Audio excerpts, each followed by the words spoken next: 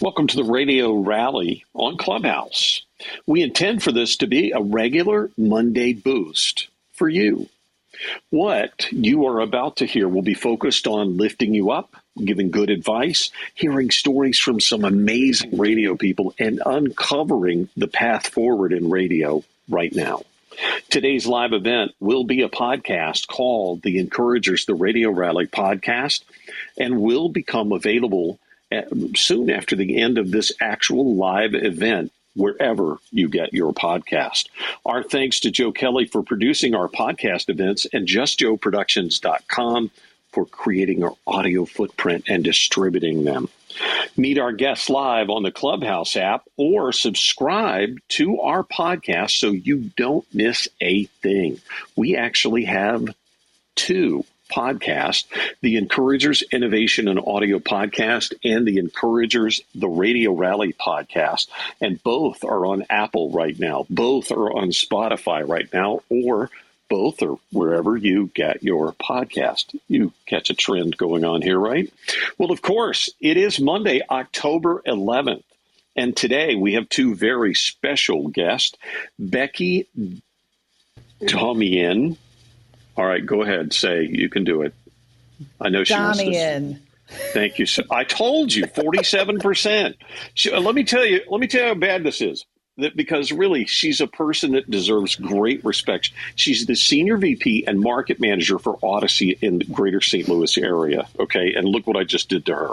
Also today, Scott Harold is with us, and he is the program director and morning show host SOS Radio in Las Vegas, Nevada. Today, we also have a very special guest host. Ashley Wilson is with us, who is with iHeartMedia in Louisville. Before we get started with the guests for this live event right now on Clubhouse, don't forget, next Monday is October 18th, and Mike Biddle will be here. He is the program director and afternoon host on 94.7 WQDR and Curtis Media Group in Raleigh, North Carolina. You can always see our guest calendar all the way through November. We might even have some December bookings. I'm not sure yet. You can check that out in the blog section at rainmakerpathway.com. We have encouragement for on-air and promotions called More Than Live and Local. And we have even more encouragement for local radio sellers with something that we call the Encouraging Sales Success Series, as well as free resources for anyone in radio today. We do not lock away anything on our website like some consultants do. So anytime you want, just go to rainmakerpathway.com and see what you can get for free from our team. Please follow the people that you see on stage at this event tonight and look around the room to connect with others. We are big believers in not only encouragement, but we think a big part of encouragement is networking, getting to know other people, especially in our industry. My name is Lloyd Ford. I'm with Rainmaker Pathway Consulting Works. Higher ratings are not a mystery. It's a practice. It's what we do. Our clients love our exclusive products like our Music Lab, which prevents music drift, our branding candy, which hyper-focuses your brand images for success, and our morning show fame development coaching that puts the accent and the action in the right place to create the correct audience consequences, i.e. higher ratings. If you know somebody who needs some help, reach out anytime, FORD at rainmakerpathway.com. Let's check in with Ashley now. She, of course, is from iHeartMedia in Louisville. She's filling in this week for Heather Froglier. How are you, Ashley?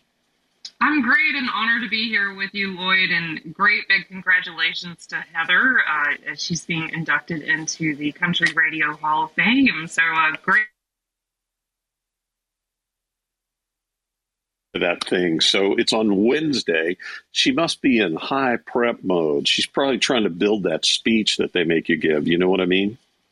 Yeah, I would be a little anxious if I were her as well. But yeah, an honor to be here with you. I always enjoy nerding out about the world of audio.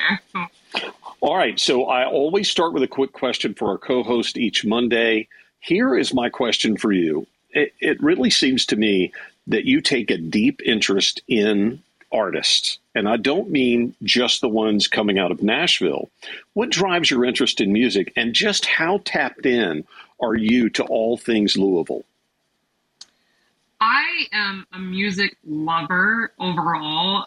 Now that things are opening back up and we're getting back out into the world as far as live entertainment goes, it has been such a joy for me to get out and experience concerts that aren't country, because I get my fill of that. So I've been to see a number of different acts recently, everything from Metallica to Amos Lee. And so that's been a real thrill for me, because I enjoy live entertainment so much. It's one of the reasons that I got into this business. And as far as Louisville, I think whatever market you're in, it's extremely important to be tapped into what's going on in your market, as far as the rising artists and the artists who have a legacy in your market. Whatever it is that you do with your brand, you really need to be tapped into what resonates with the people in that community. And for me, specifically in Louisville, one of the great things that's happened recently is that there is a young artist who has become extremely popular as of recent, and his name is Jack Harlow, and he is from Louisville, and he is doing much like J. Cole did for his hometown of Fayetteville, North Carolina, in that this young man is reinvesting back into the community. He is putting Louisville in the national spotlight. He made a donation to 5 different nonprofits in the community recently and elevated them on his social media. KFC Yum Brands, which is based out of Louisville, also decided to match those donations. So I would not be surprised if Jack does much like J. Cole and creates his own music festival and nonprofit and gives back to the community. And while I work in country, I think that it is so important to know who is important to the people in your community, because Jack Harlow is a guy that resonates with so many people in this area, no matter if you're a country fan or a rap fan or a top 40 fan. You need to know who those people are that are being leaders in your community, music-wise and otherwise. I so sense this about you, by the way, and I don't mind going on record and saying I think you are one of the rising stars in this business because of your acumen in these kinds of areas and others that I've seen just in the period of time that I've gotten to know you. So listen, you've got a great guest for us this week, don't you? Who do you have for our live event? Yes, Scott Harold is a program director. He's also a morning show host for SOS Radio in Las Vegas, Nevada. He has been named one of radio's best program directors by Radio Inc. Also, radio's 30 Under 30 Shining Stars a couple of different times by Edison Media Research.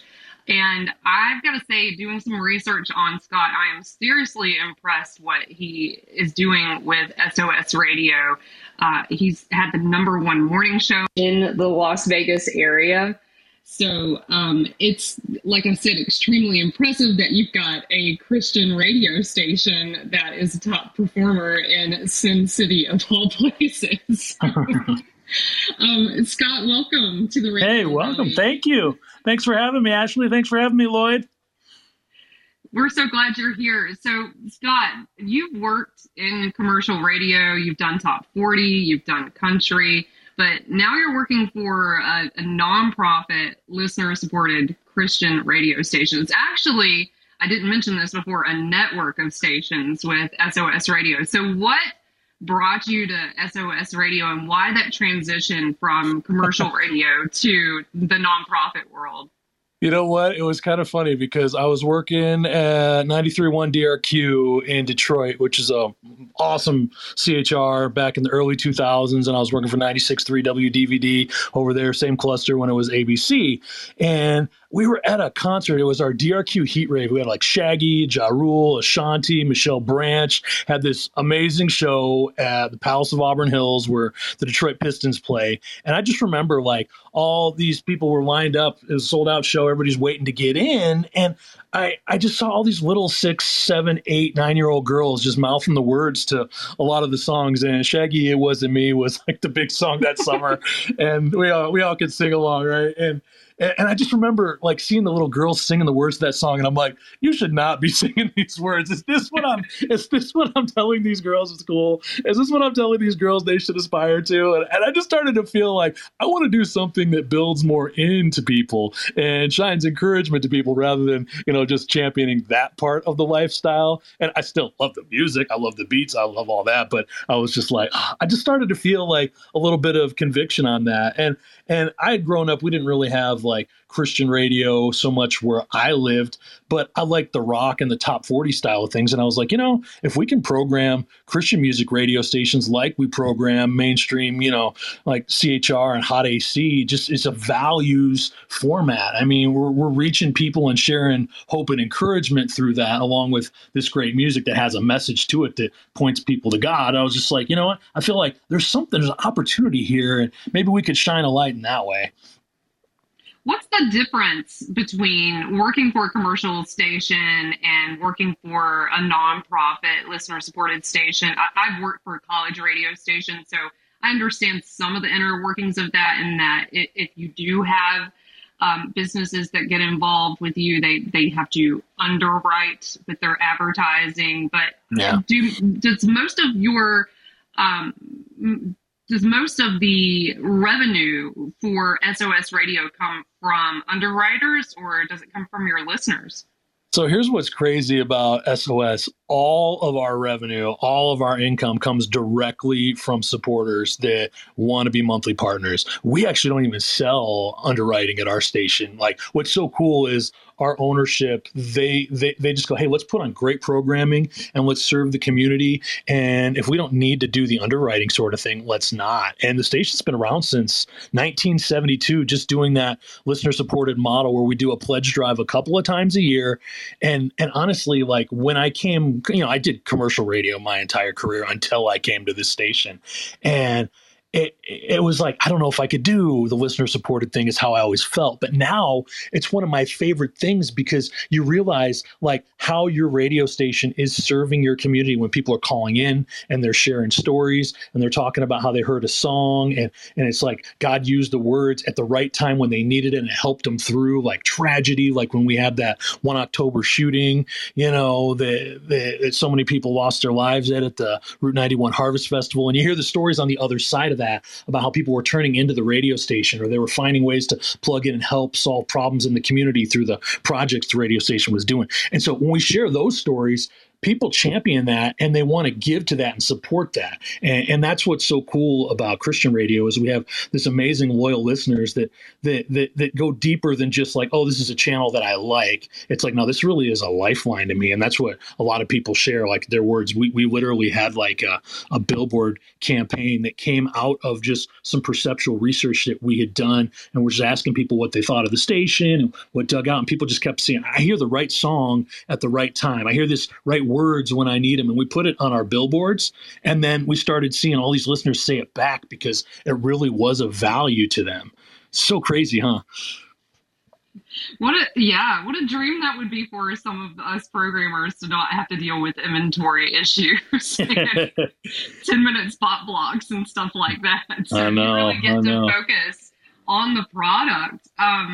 And so you literally depend on your listeners, not just for your ratings, but to keep the lights on. So being highly engaged with them is your top priority. You just mentioned the billboard and how that resonated so well across the community. So how do you stay so highly engaged with those listeners? And what are you doing with SOS Radio that could be translated to other brands in the commercial world?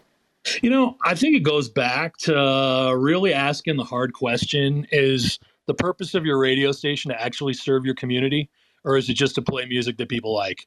Or is it just to sell more spots and increase the revenue by another 5%? And I get corporate's going to say that's the latter of that. But for us, like as program directors, as jocks, we're personalities and we love the cities that we live in.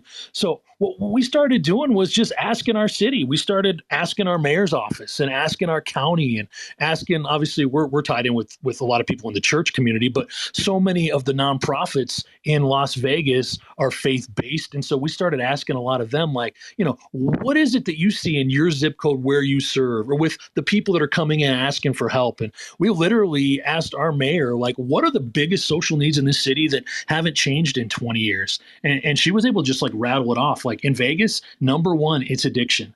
Number two, it's the breakdown of the family. Then it's jobs and homelessness, education, human trafficking, and now we've kind of added the racial tension, to that as well. It's a pretty diverse city, so that there's going to be an element of that. And so we started just like looking at that is can this be a funnel for us when we're looking at promotions, when we're looking at community engagement, when we're looking at what we do with a concert or what our jocks are going to talk about and plug in with? Like, are there issues that our jocks are passionate about that they might want to champion or that the station as a whole is going to champion? So rather than just do another back to school drive where we're collecting school supplies, what if we look at like how we can take one of those ideas and solve a problem? And so that's kind of where we've gone with it. Like, what's a problem that we can solve tangibly, like in a small way? And I say that giving you an example, like something simple, like when the rescue mission calls you and says, hey, could we do a water drive or could we do a coat drive? And you say, well, okay, what's the need? Where's the problem? What are you seeing people asking for? And we had a rescue mission had reached out and said, like right before summer in Vegas. And as you know, it gets like 115 degrees in the summer. And they said, it's April and we're almost out of bottled water and our storeroom is almost empty. So could you help us restock that? And so we started looking at it like, okay, rather than just put them on the air and have an interview that's going to promote one thing, and those things aren't super effective, so let's build a campaign around it. And so we started asking them questions like, how many bottles of water do you go through in a week, in a month, in a summer, in a year? Okay, that's a lot for a year. I probably can't solve that problem for you, but I can do more than a week or a month. So, they said, could we get like, 90,000, big cartons of water? And we're like, 90,000. Okay. Like, that's a lot, but really it's not when it's only $3 to $5 each. Right. And so we said, let's stock the rescue mission with enough bottled water to meet every homeless need for the entire summer in Vegas. And so we cast that vision to the listeners. Then we can invite some of our community partners and some of the other nonprofits or churches or schools to collect water and donate towards that. And then together we can actually solve a tangible problem. So that's what we've been doing to serve the community, making it a problem solving situation. I love that, Scott. You're so right about being active and engaged in the community and having a pulse on what's going on with your listeners. And I'm sure that's one of the reasons why SOS Radio is so successful. As I mentioned at the top of the show, your station consistently performs as a top rated station and key demos. Your morning show, also a top performer in Vegas. And it just seems kind of strange as an outsider that a Christian radio station would be so popular in Sin City. So why do you think that is, that SOS Radio is such a great performer in a highly competitive top 50 market? I think everybody's looking for hope right now. I think encouragement is something that we can't get enough of right now. And I feel like our team, I want to give props to some of the teammates that I have, Therese and Cece and Chalmer and Robert, who have really just loved on this city and have just, been voices of encouragement to this city. They're looking for ways to solve problems, and they are personalities that get out there and they get on the streets and they serve and they help with charities and things like that. But they're encouragers. And I think like during the pandemic, we just saw an opportunity where it was like, okay, what are people pushing that button for? If they have us as one of their presets, what are they really pushing that button for right now? When we're all hurting, we're all struggling financially, there's a lot of fear in the air. Let's just speak to those things. And so we just focused a lot of our efforts on delivering on that more consistently. And it's just like for any station where you look at your perceptuals and you look at the things that your listeners expect from you, you look at the values is that your company is trying to champion, that you're trying to put on the air. And we just sat around and just started just kind of spitballing and brainstorming and saying, what can we do to deliver better on the expectations that the listeners have for us? And that is that hope and encouragement. And obviously, God's doing some amazing things when a Christian radio station's doing that well in Sin City, but it's not clever programming. It's not that somebody on our team's better than somebody else on another team that we're competing with or whatever. We don't look at it like competition since we're non-commercial. We're just here to serve, and we're just one of the radio stations that's out here looking for tangible ways to do that. But during the pandemic, we really just said, what are the things that we've been doing that kind of grew into something that aren't in our wheelhouse, like that hedgehog idea that Jim Collins talks about in Good to Great. It's like, what are you known for? Are you a place of rescue, or are you a place of positivity? Are you a place of service? And one of those for us was being a problem solver. And so we've just leaned into those things. And then we stopped doing a lot of other promotions and a lot of other things that were taking our focus off of that when our team was lean and we were all, either working from home or working from the studio. All the other half of the staff was working from home, Yeah, we've all been through a lot of challenges this last year with COVID. I listened to your station for a little while today, and you guys really do an amazing job connecting one-on-one with your listeners. You sound like you really care about them, empathize with whatever they're going through. This last year's been incredibly lonely and isolating for a lot of people. So I do imagine a lot of people come to you guys for comfort and companionship. So with all of those challenges that we've had over COVID, how have you navigated staying in touch with your audience, especially in like a work from home situation or where you're trying to keep your staff safe? Yeah. So, gosh, there's so many things I could talk for an hour on, but I won't because I want to hear more from Becky. but I would say when it comes to just this season, obviously there's what we do on the radio, and that's number one. That's where most of the listeners really are coming for, especially if you're a local radio station, you can serve in that local way. There's so much opportunity to do that with all the consolidation that's been going on right now. And I think the stations that are really finding ways to hone in on their city and solve problems in their city and talk about the things that are on that city's heart and making the station sound where you plug in, and when you're hitting that button in that quarter hour, that you're in that city, right? That we're talking about the Golden Knights and we're talking about the Raiders, and we were talking about 1 October this last month because we all had friends or family that were there, or we have friends and family that were police officers or nurses or doctors that were treating the people that were coming in after that 1 October shooting. And I think that's the first thing, is just making sure that you're in the moment with your listeners. But there's opportunity with all the consolidation and these voice trackers from other cities. Those of us that are local, we can do a better job owning where we are, reminding our listeners that we're in this with you. But for those of us that do voice track, and I've voice tracked for stations through the years, and it's doing more research to plug in and to be a part of that, and to listen to the station and making sure that there's a stationality, that you're not doing this lone wolf sort of thing because it's your style, but there's a station personality that you're riding that wave of, that you're surfing along with your coworkers who are on the air. We all want to say that what wins in the hall comes through the speakers, and that works when we're all live and in the same building. But this last year showed us we couldn't be. But we still have that stationality and those station values that we all can do a better job incorporating and tying in and cross-promoting our listeners, not cross-promoting our coworkers, not just because it helps with ratings and gets more tune-in throughout the day, but because we genuinely like these people and we genuinely listen to their show. And, we have personalities on our station that call in on each other's show. Like my afternoon guy will call in on my show if I'm having a good discussion, and I'll put him on the air. It's like, hey, we're all family. We're all doing this together. And I think that goes a long way when your listeners are family, and you're doing that through social media as well, and incorporating all of those values to, with your podcast and, Facebook and Instagram and TikTok, and what you're doing there to build community and facilitate the discussions among listeners in the digital space. Well, that's a great segue into my next question. You're really active with your podcast. You invest a lot of time and effort into your social presence. So what platforms do you think are the best investment of time and effort for you and your brand? Where's your highest engagement, and how do you use those to redirect people back to the radio station? Yeah, so we look at it two ways, okay?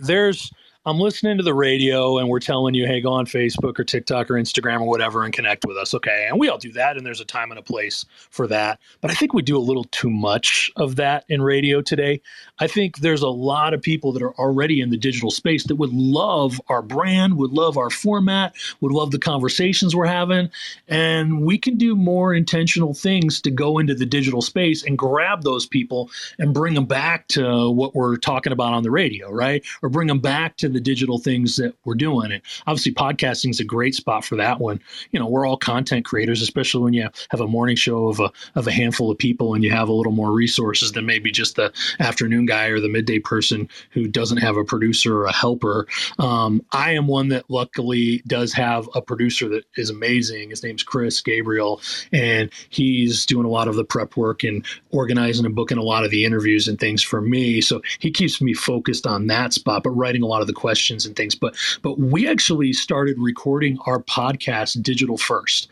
So when I'm doing an interview with someone like Chuck Norris or someone like Max Lucado, who's a best-selling author, or Daryl Strawberry on our show, we was working with a charity event here in town this last week, and it's like, okay, I'm going to have him on for that. We're going to invite him on because he's talking about the charity, but then we want to talk about life. It's not the greatest radio when you're just promoting, an event. It's, hey, I've got this person as a guest and I want to talk about real relevant things and talk about life where the listener is. And so with the podcast, I record that like it's a podcast, and then I break that up to put that on the air. Because I might talk to Daryl Strawberry for 20 minutes, but we know with PPM, like that's not going to fly. Like even if the listeners love Daryl Strawberry and we're huge Mets fans, they're driving to work, and if they've got to be at work at clock in at 7:50, you've got 10 minutes left. They're not going to do it. It just doesn't happen. So what we do is I'll write the questions like with a grab about, hey, we're talking about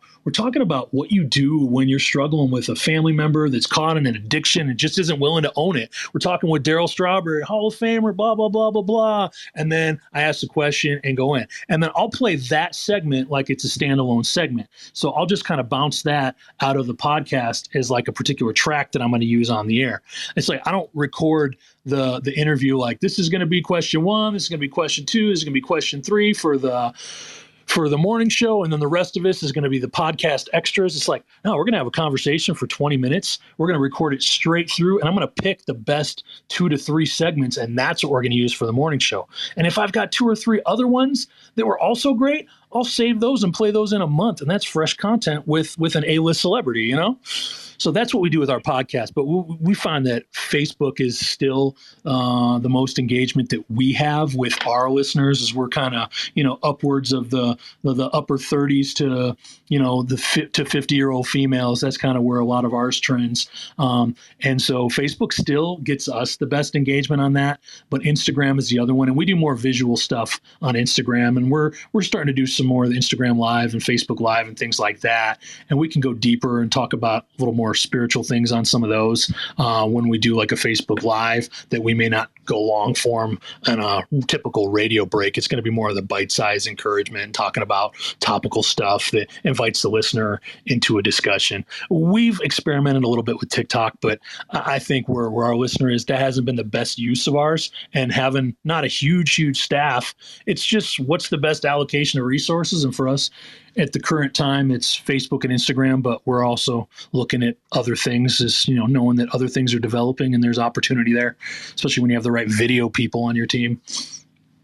Scott, I hear so much passion for your brand, for your morning show, just for radio, for the different platforms that you are exploring as far as expanding your reach. I've also been told that into SOS Radio, you're passionate about coaching soccer. So how does your work as a soccer coach influence you as a programmer? It's funny. I started coaching soccer for my daughter's team when she was like kindergarten or first grade, and we took her and her friend out to Freddie's. My friend Eddie and I coached this team. We're like, what should we name this team? And they're like, how about the Pink and Blue Rainbow Cheetahs? I'm like, that is the perfect soccer team name for a kindergartner. I'm not sure how that'll fly in middle school, but that's where they are now, and they've officially changed their name. But when it comes to soccer, I always say, like, you got to cast vision. It's like if you want people to move towards something, you want people to grow towards something, you got to tell them where you're going. It's not just, the individual plan for someone, but where they fit in on the team.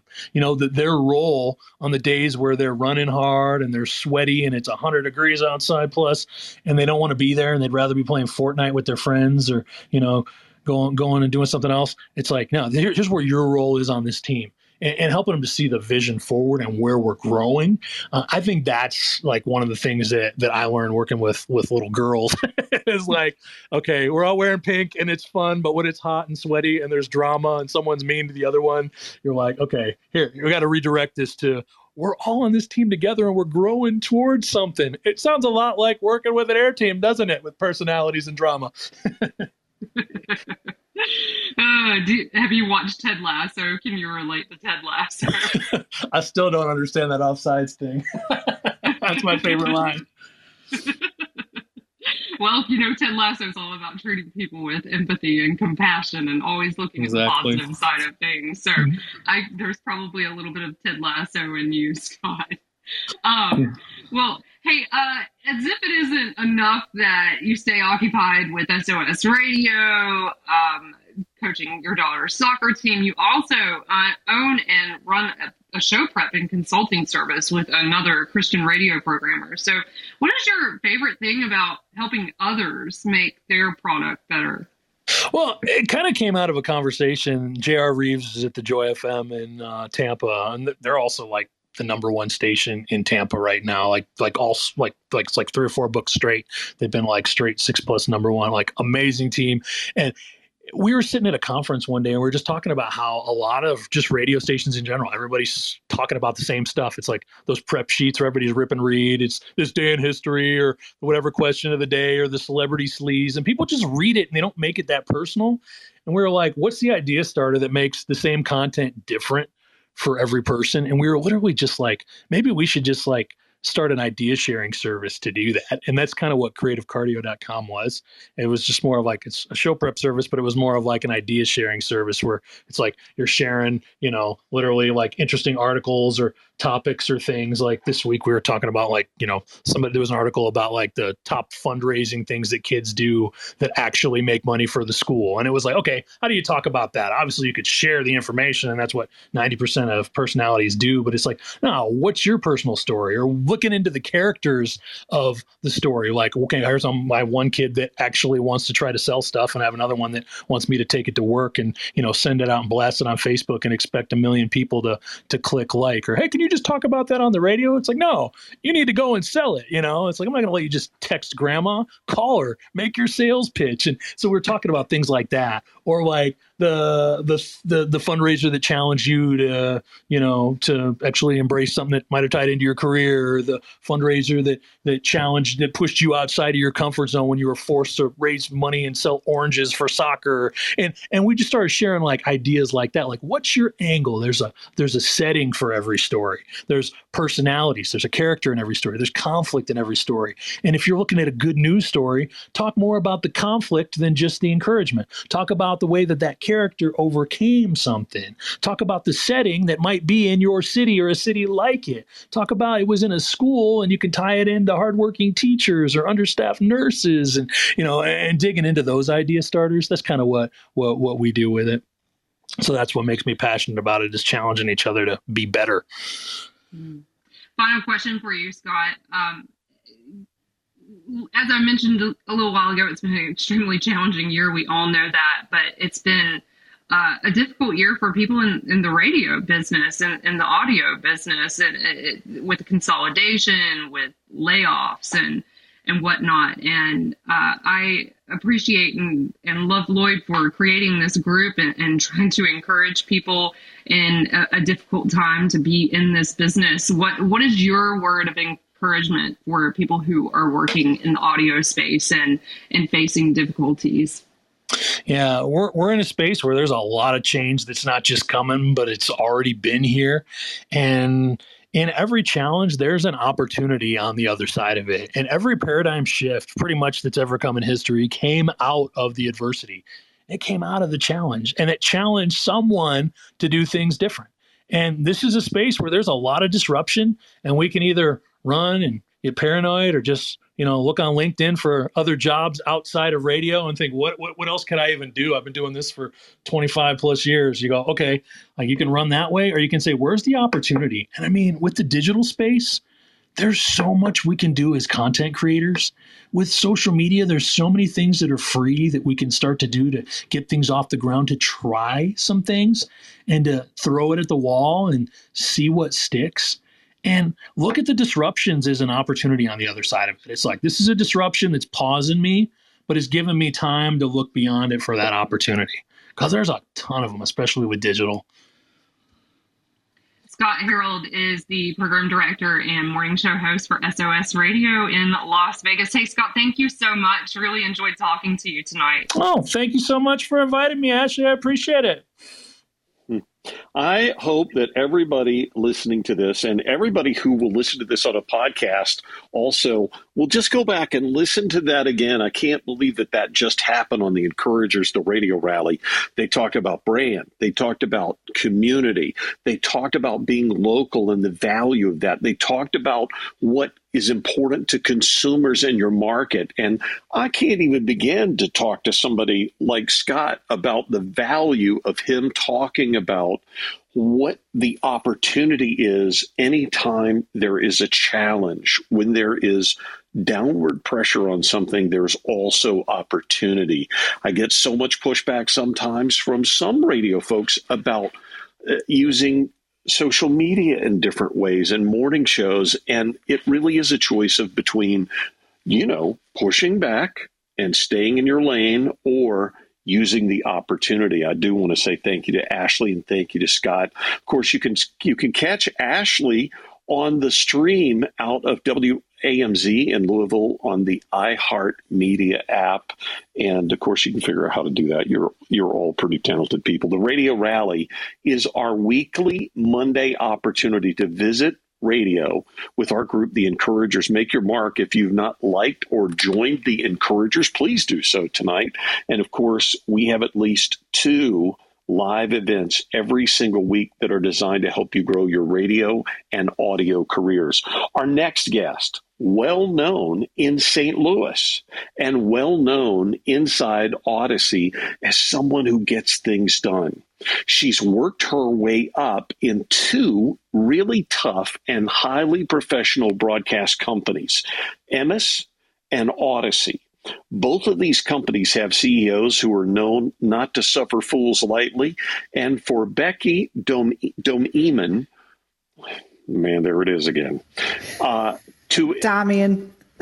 Sorry. Thank you so You're much. welcome. I just appreciate that. This is the Encouragers, and it's encouraging every time I hear your audio click on because I know it's like, she's going to help me, man. I got your back, Lloyd. I know you do. So, Becky, it's really great that you have excelled in these atmospheres that are so different in different roles in both companies. It says a lot about the quality of your work, but we want to go a little bit deeper than that. And you'll see we're going to do that. Becky is the Senior VP Market Manager for Odyssey in St. Louis today. Welcome, Becky, to the Radio Rally. How are you?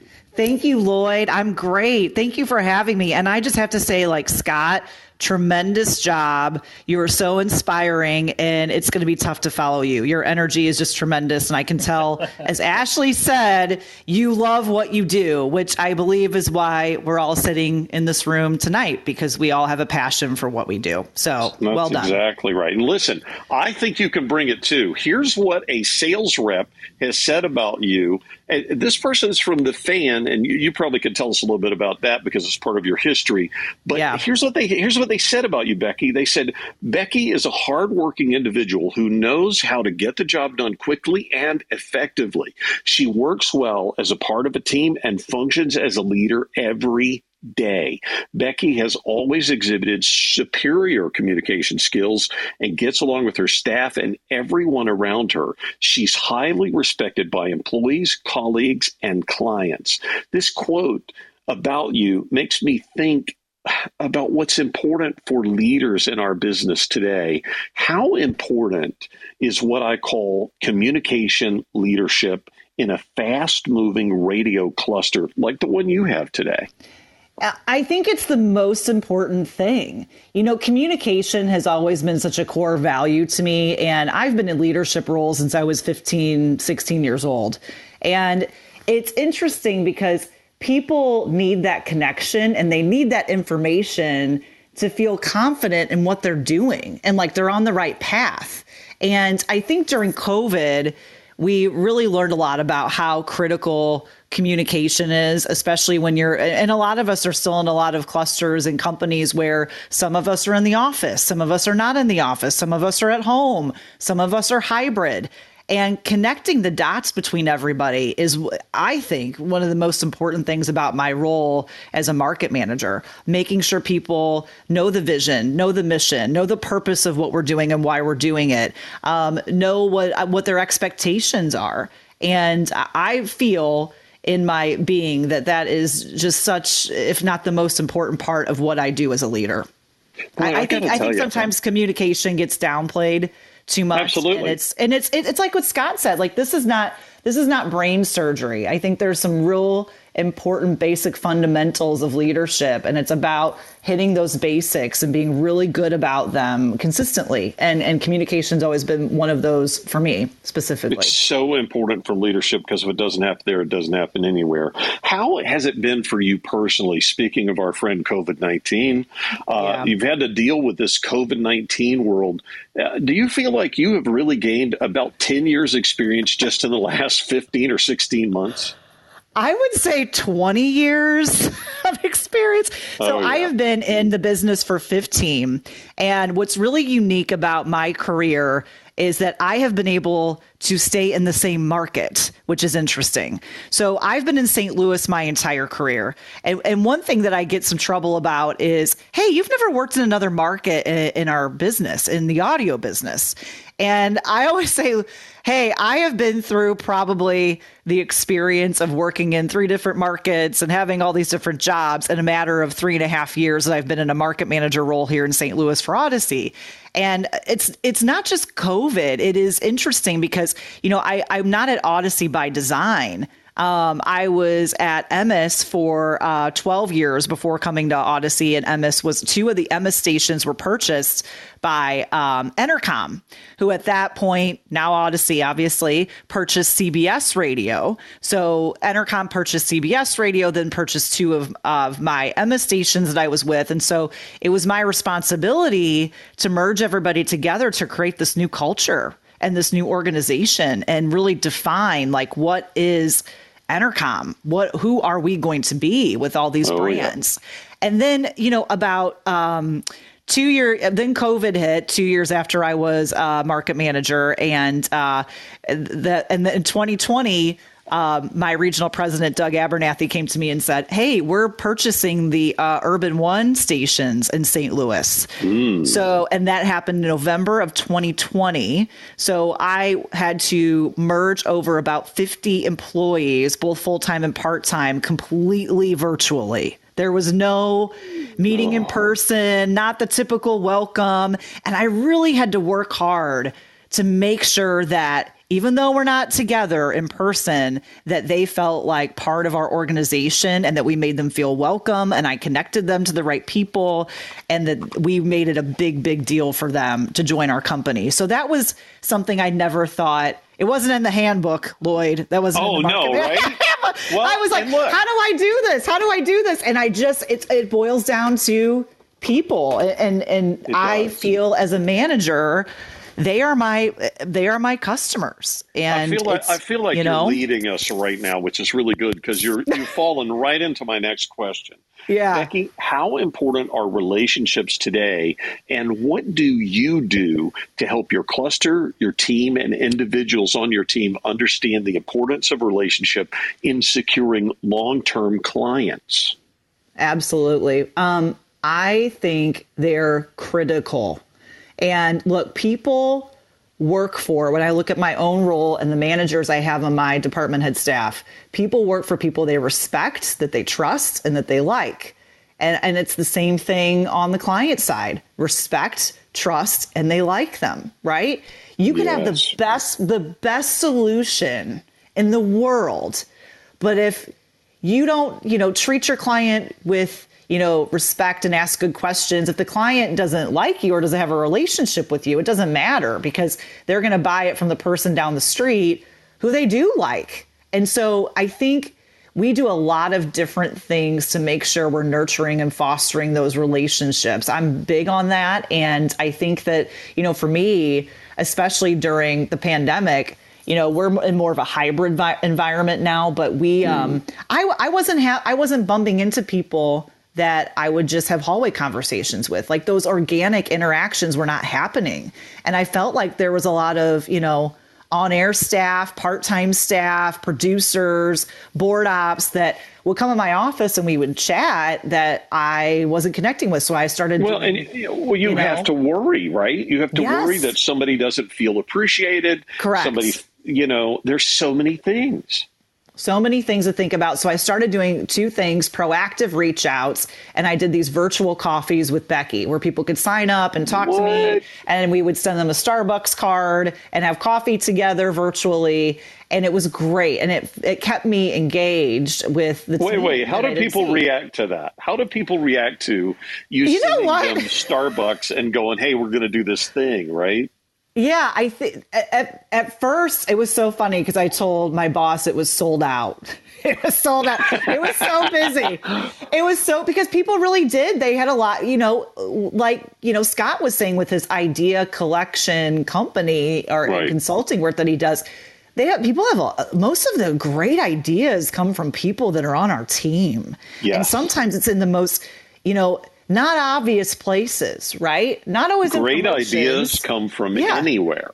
Right? Anywhere, right? Yeah. And so that was part of my, piece of making people feel comfortable. Let's talk about ideas. Let's talk about what's bothering you. Let's talk about what's going well. And honestly, it was really busy. And also keep in mind, I just merged the Urban One stations. So there was a lot of people that I didn't know, and it gave me an opportunity to get to know them so much better that when I met them in person for the first time, it was just like amazing. Like I think Becky, I cried. I'm going to put that on my top 5. That's in my top 5 list of the coolest things that I've heard on the Encouragers, just as ideas for something that's so fundamental in our business. Can you tell us about how you found your path into the radio business? Because you said it, and you said that people, the one knock they got on you is that, you just done the St. Louis thing. And I actually think that right there, especially in these two companies, is a further underscore of why people should respect you more. Yeah. Tell us about you getting into the business and what happened to you. You ended up in radio. It's so, again, not by design, right? And I think probably a lot of us can say that. So it's so interesting. So I'm the oldest of 6 kids, and I went to Mizzou here in Missouri. And, I've always been working from a really young age, and I've always been in leadership positions. It's always been something that's just been like a natural gravitational pull for me. But radio so out of college, I worked at Enterprise Rent-A-Car. And they're headquartered here in St. Louis. They have a very intensive, if those of you that are familiar, management training program where you work like 80, 90 hours a week and you're washing cars in your high heels, and it's intense. And I loved it. But I realized that I was starting to notice our P&Ls and like, wow, we're making a lot of money and I'm really not getting any of it. I'm not getting any of it. So I had a girlfriend that I went to college with and we had lunch and I'm like, tell me what you do again. And she told me, I sell radio. I'm like, what do you mean you sell radio? Like, what do you sell? I don't understand. And so she told me she sold advertising. And so I looked into it. I interviewed with KSHE 95, one of the most iconic. I was 26 years old, had really not listened to KSHE much. Great brand. Amazing brand. And I took a job in sales, and everybody at Enterprise and corporate America thought I was crazy. They're like, you're going to leave corporate America, stability, for 100% commission advertising sales for one radio station. I'm like, yep, And it was the best thing I ever did. So that's how I got into the business. Yes, this is about money. And it's also about, you know what I learned? It's about, that was back in the agency in a market like St. Louis's top 25 market, agency heyday. I remember coming in and salespeople were sitting at their desks with coffee, reading the paper, and the orders would just come off the fax machine. Yeah, right. Is this how that works? And my boss at the time's like, you don't have any accounts. You're going to go out there and get direct business. And I did. And I'm so glad I started in the business that way. I think it really helped make a good impression on me for the rest of my career, being able to go out there and help advertisers and find solutions for their business that help move the needle. And I'm really, really thankful that I was able to start with Casey and in that way. Absolutely. And Becky, I want you to close your eyes right now, because I want you to think about when you came into Casey and you had that, no, this is not going to work like this for you. You don't have any clients. You have to go get them, right? Yeah. And then I want you to zoom forward in your mind, almost like that last moment that you get where your life's supposed to zoom past you. Okay, now you're this big, powerful market manager. How important is sales training today to somebody like you with your team? I'm still running sales meetings every other week. I really, and the biggest component that we focus on in meetings is training, Lloyd, 100%. I think it's more important now than I would argue that it's ever been before. And it's because we got to get away from the product to the process, and really learning how to identify the true need for our customer, right? Asking more questions, listening. It's so important to listen to them, right? Yeah. And not training, at Odyssey, we're so fortunate enough to have, there is a million different things a salesperson can sell. It is impossible to know it all. And, what you need to do is figure out what the problem is. And there's all kinds of wonderful people in the company that can help find the right solution. And so we don't need them to be experts on everything. We just need them to be, 5 minutes dangerous to not have a conversation, and then we'll help them with the rest. And I think I've even had clients come into sales meetings and talk about why they've met with certain salespeople and why they don't.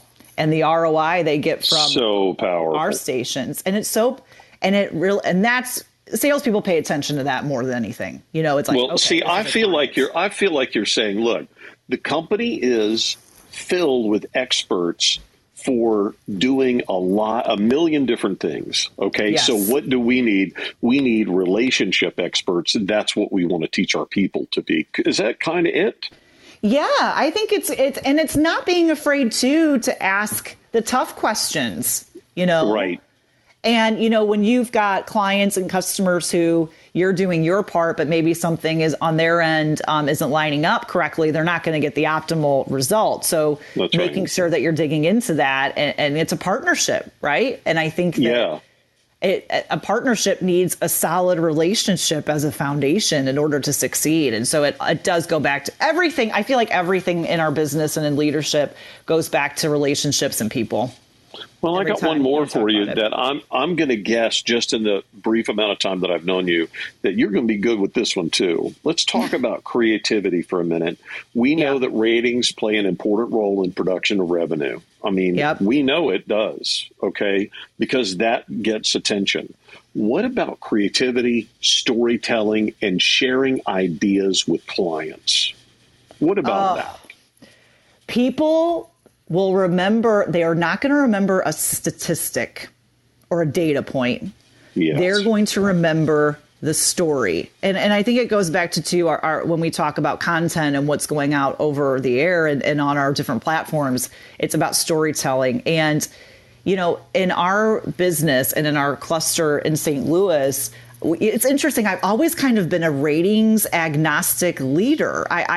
Ratings are great when you have them, but you can't control them in some aspects. You can control them a little bit, but we sell, and when we have them, it's great. And when we don't, we're okay, because we sell ideas and concepts. And it's really important to, Scott sounds like he would be an amazing, engaging, sales-friendly brand manager. No kidding, right? Yeah, but that's where I lean on my program directors at Odyssey. We call them brand managers so much because they know what our audience is going to respond to. They are the experts in that.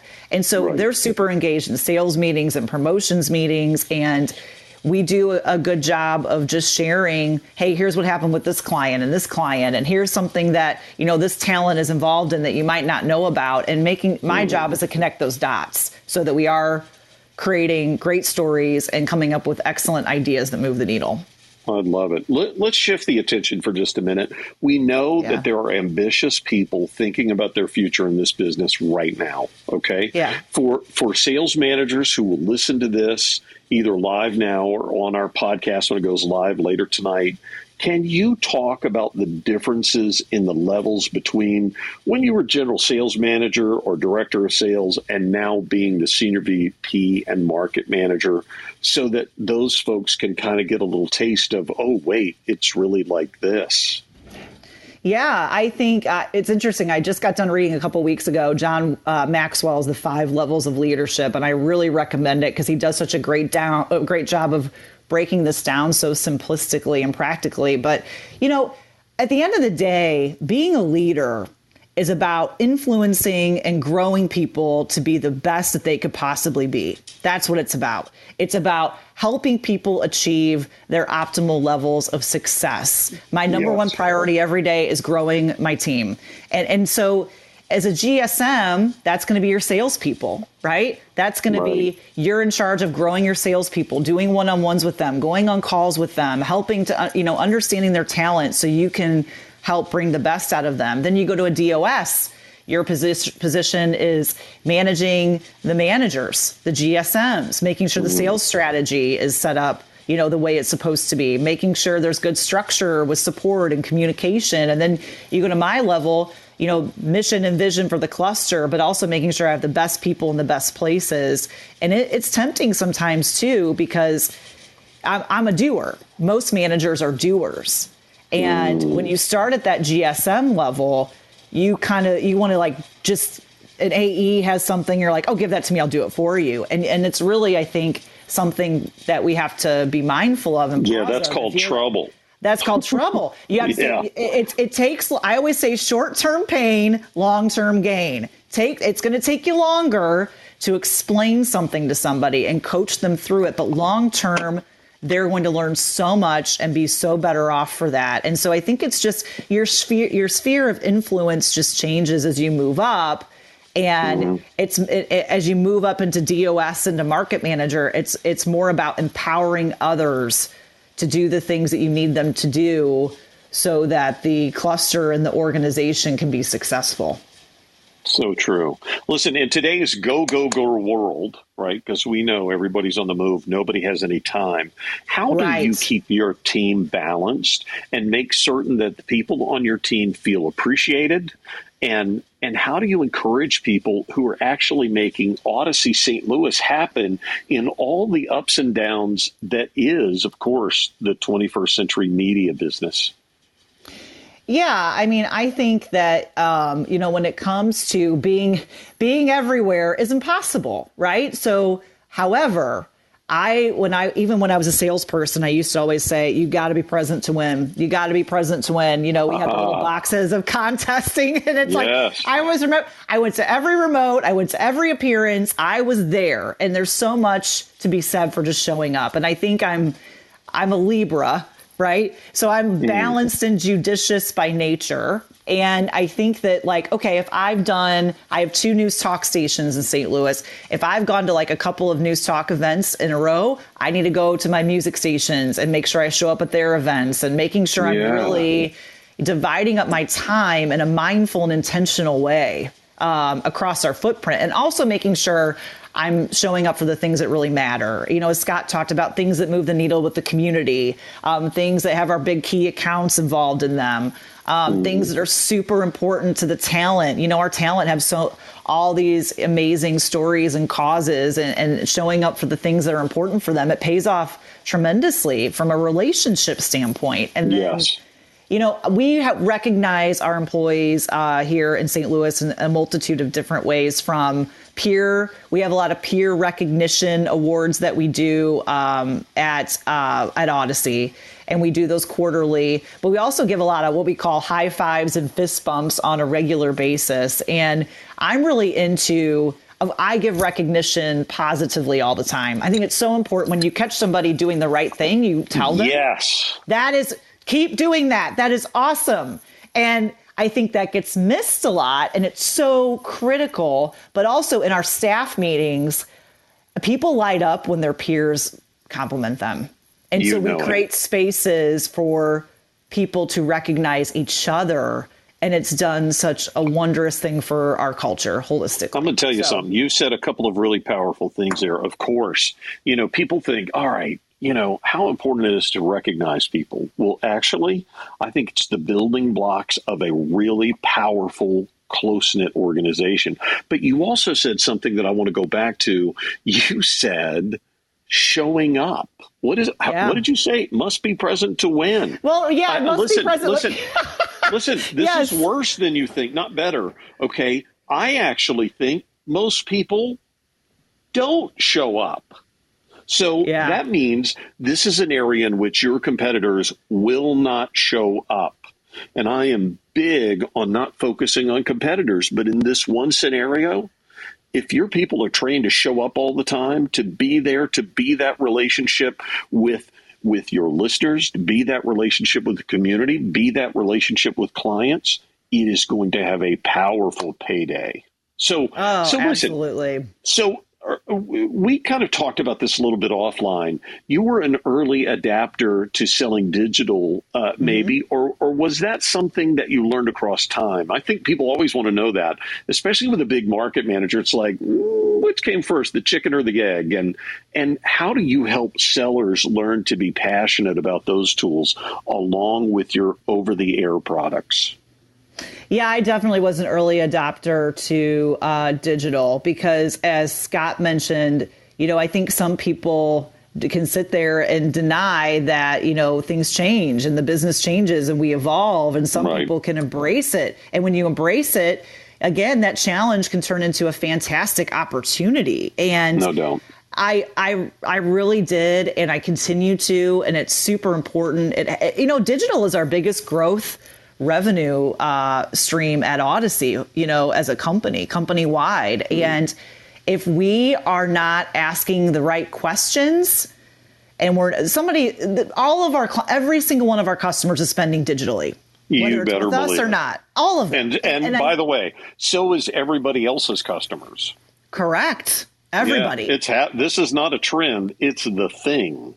It is. And, I also think you have to think like a consumer. So I am very engaged in social media. I lead by example in that area. I make sure my LinkedIn is up to date. I think people get paralyzed when they think, again, too much about the products and the technical aspects of how everything works. And you have to think more about, how is the mom down the street using Google? How is she using Facebook? And how can we have really intelligent conversations with our clients about that? And I think with our salespeople, it's about making them feel confident. The execution piece is so big, making them feel confident not only to ask the right questions and that we're going to help them with the product piece of it, which we do, but also that it's going to be executed. And I got to tell you, it's so great when you have a big digital client and you're sitting with them and going over the recap, and you can just show very tangibly the data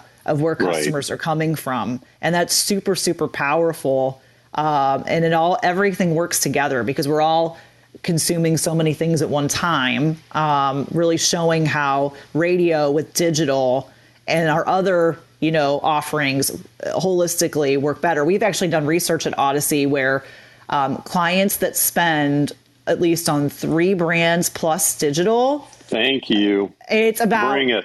100 times better retention than those that don't. So yes, ma'am. We look at that. We look at it every quarter and we pull it and we look at, okay, where are clients spending their dollars? And we have conversations with the AEs that might have a client spending on one brand. Okay, then we need to go meet with that customer. Let's come up with a game plan. And so that's a study that's ongoing with us. But the more products that you have in the portfolio with a customer, the better the retention is going to be, and the better the ROI is going to be for them too. So, yay! Now, Becky, you probably are not aware that we have a Wednesday live event that we do every week as well, called Innovation in Audio. And I'm going to bring this up because you are reminding me of someone who was on Innovation in Audio, and he's the director of something called the Microsoft Garage in New York City. You can find this on our podcast, by the way.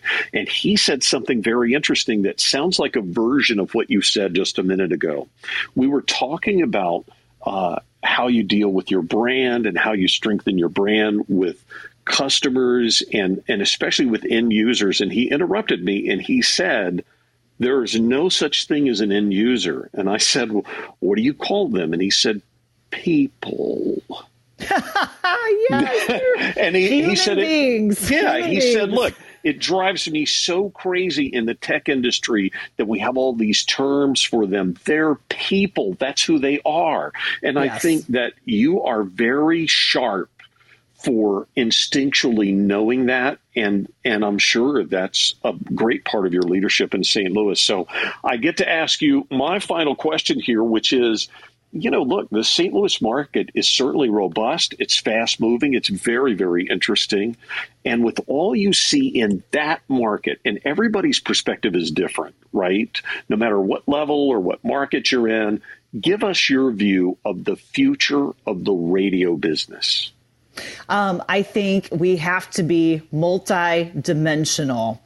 Back when I first started, it was one-dimensional. It was, what do you call it, forward, out the door, and that was it. I mean, really embracing technology, embracing the platforms that are out there. They all, at the end of the day, it's interesting. One of my stations is finally got a great digital content system. Their ratings are going up because they're engaging with their listeners in so many different ways. And again, that goes back to the customer, thinking about the listener. And, somebody might listen to a show and then go on their Instagram page and they're going to talk about something that they're going to bring up the next day in the show. And it creates a tune-in session. And you have to be multidimensional. You have to be willing to have great, compelling content.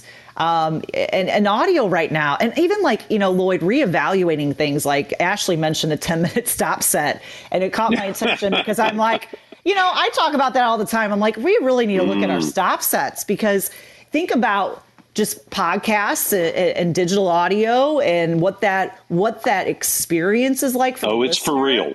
Right? Oh, yeah. And think about that. So there's all these things that we need to continually evaluate. But I do, and the data backs it up. Audio's hot right now. We're all, very, I think, fatigued from screens. And so podcasts and storytelling and content that's local to our communities is like a breath of fresh air at the end of the day. And companionship. Zoom. Yes. Okay.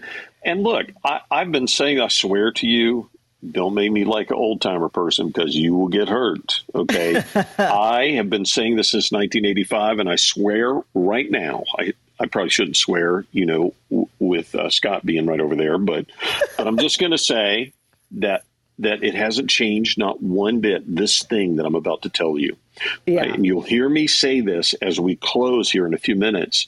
Once you have a radio station, you can get anything else you want. And I swear that's the truth. It's more true today than it's ever been, because you can do so many things and we can explode in so many different platforms. And Becky, I just want to thank you for being on the Encouragers, the Radio Rally. You are an absolute blessing for this event. Oh, thank you so much, Lloyd. It was an honor for you to have me here. So I really appreciate it. Thank you. I want you to stick around for a few minutes. We might have people who have a few questions for you here at the end. Every single week, we have visits with radio pros in different parts of the country who do it for a single reason. We're here to encourage you and encourage anyone making a living in the radio business today. This is also where you can come and you can hear from people that you might not ordinarily get to hear together in an intimate setting, talk about radio right now, and you can meet them in our clubhouse events. Follow the people on this stage at this live event. Look around the room, connect with some other folks here. We are big believers in networking on the Encouragers. Our purpose is to encourage you. Networking is a big part of encouraging your career in radio. Don't forget, next Monday, check this out, October the 18th, Mike Biddle, program director, afternoon host, 94.7 QDR, Curtis Media Group, Raleigh, North Carolina. Wait till you see the revenue they're pulling down. And they're doing it because of quality of brand and a lot of really quality work. He's going to talk with us about that. You do not want to miss that. We are here on Clubhouse every single Monday, 7 p.m. Eastern, 4 p.m. Pacific, to encourage you. We're going to open up our room in case there are questions from you for our guest right now. All you have to really do is push the button at the bottom of your iPhone or Android device that looks like a little hand right down there. We'll bring you up to the stage. We do ask that you mute your microphone if you do come up. You can check in anytime to get the latest update as we continue to add guests. We publish our full updated schedules at rainmakerpathway.com. That's also where you can get fresh and free resources to encourage you or anyone in the radio business. So please, of course, share it with other people. We don't lock away anything on our website because we're actually here to encourage your career. We believe in the theory of abundance, which means we give a lot away because we think this practice is very important. Don't forget, Wednesdays on Clubhouse, we have our live innovation and audio event with Skip Dillard from WBLS and Hot 97 in New York City. As usual, we'll have 2 guests, but just like normal, on innovation and audio, only one will be from radio itself. The other will either be somebody who usually handles or works consistently with innovation itself, or they may not be tied directly to radio or even audio itself. It's our way to give you a different perspective about change, creativity itself, and of course, innovation. This Wednesday, just 2 days from now, on our live event called Innovation in Audio, October 13th, we have Patrick Bangert, who is the VP of Artificial Intelligence at Samsung SDS in San Jose, California. Also, Shasta Lynn Michaelis, who is the PD of Cumulus's KSAN 107.7 The Bone in San Francisco. You definitely will want to be a part of that. So let's talk questions for today's guest, Becky or Scott. And of course, I have the first one. I'm gonna hit up Scott first. You know, Scott, you talked about a lot of really interesting guests that you have.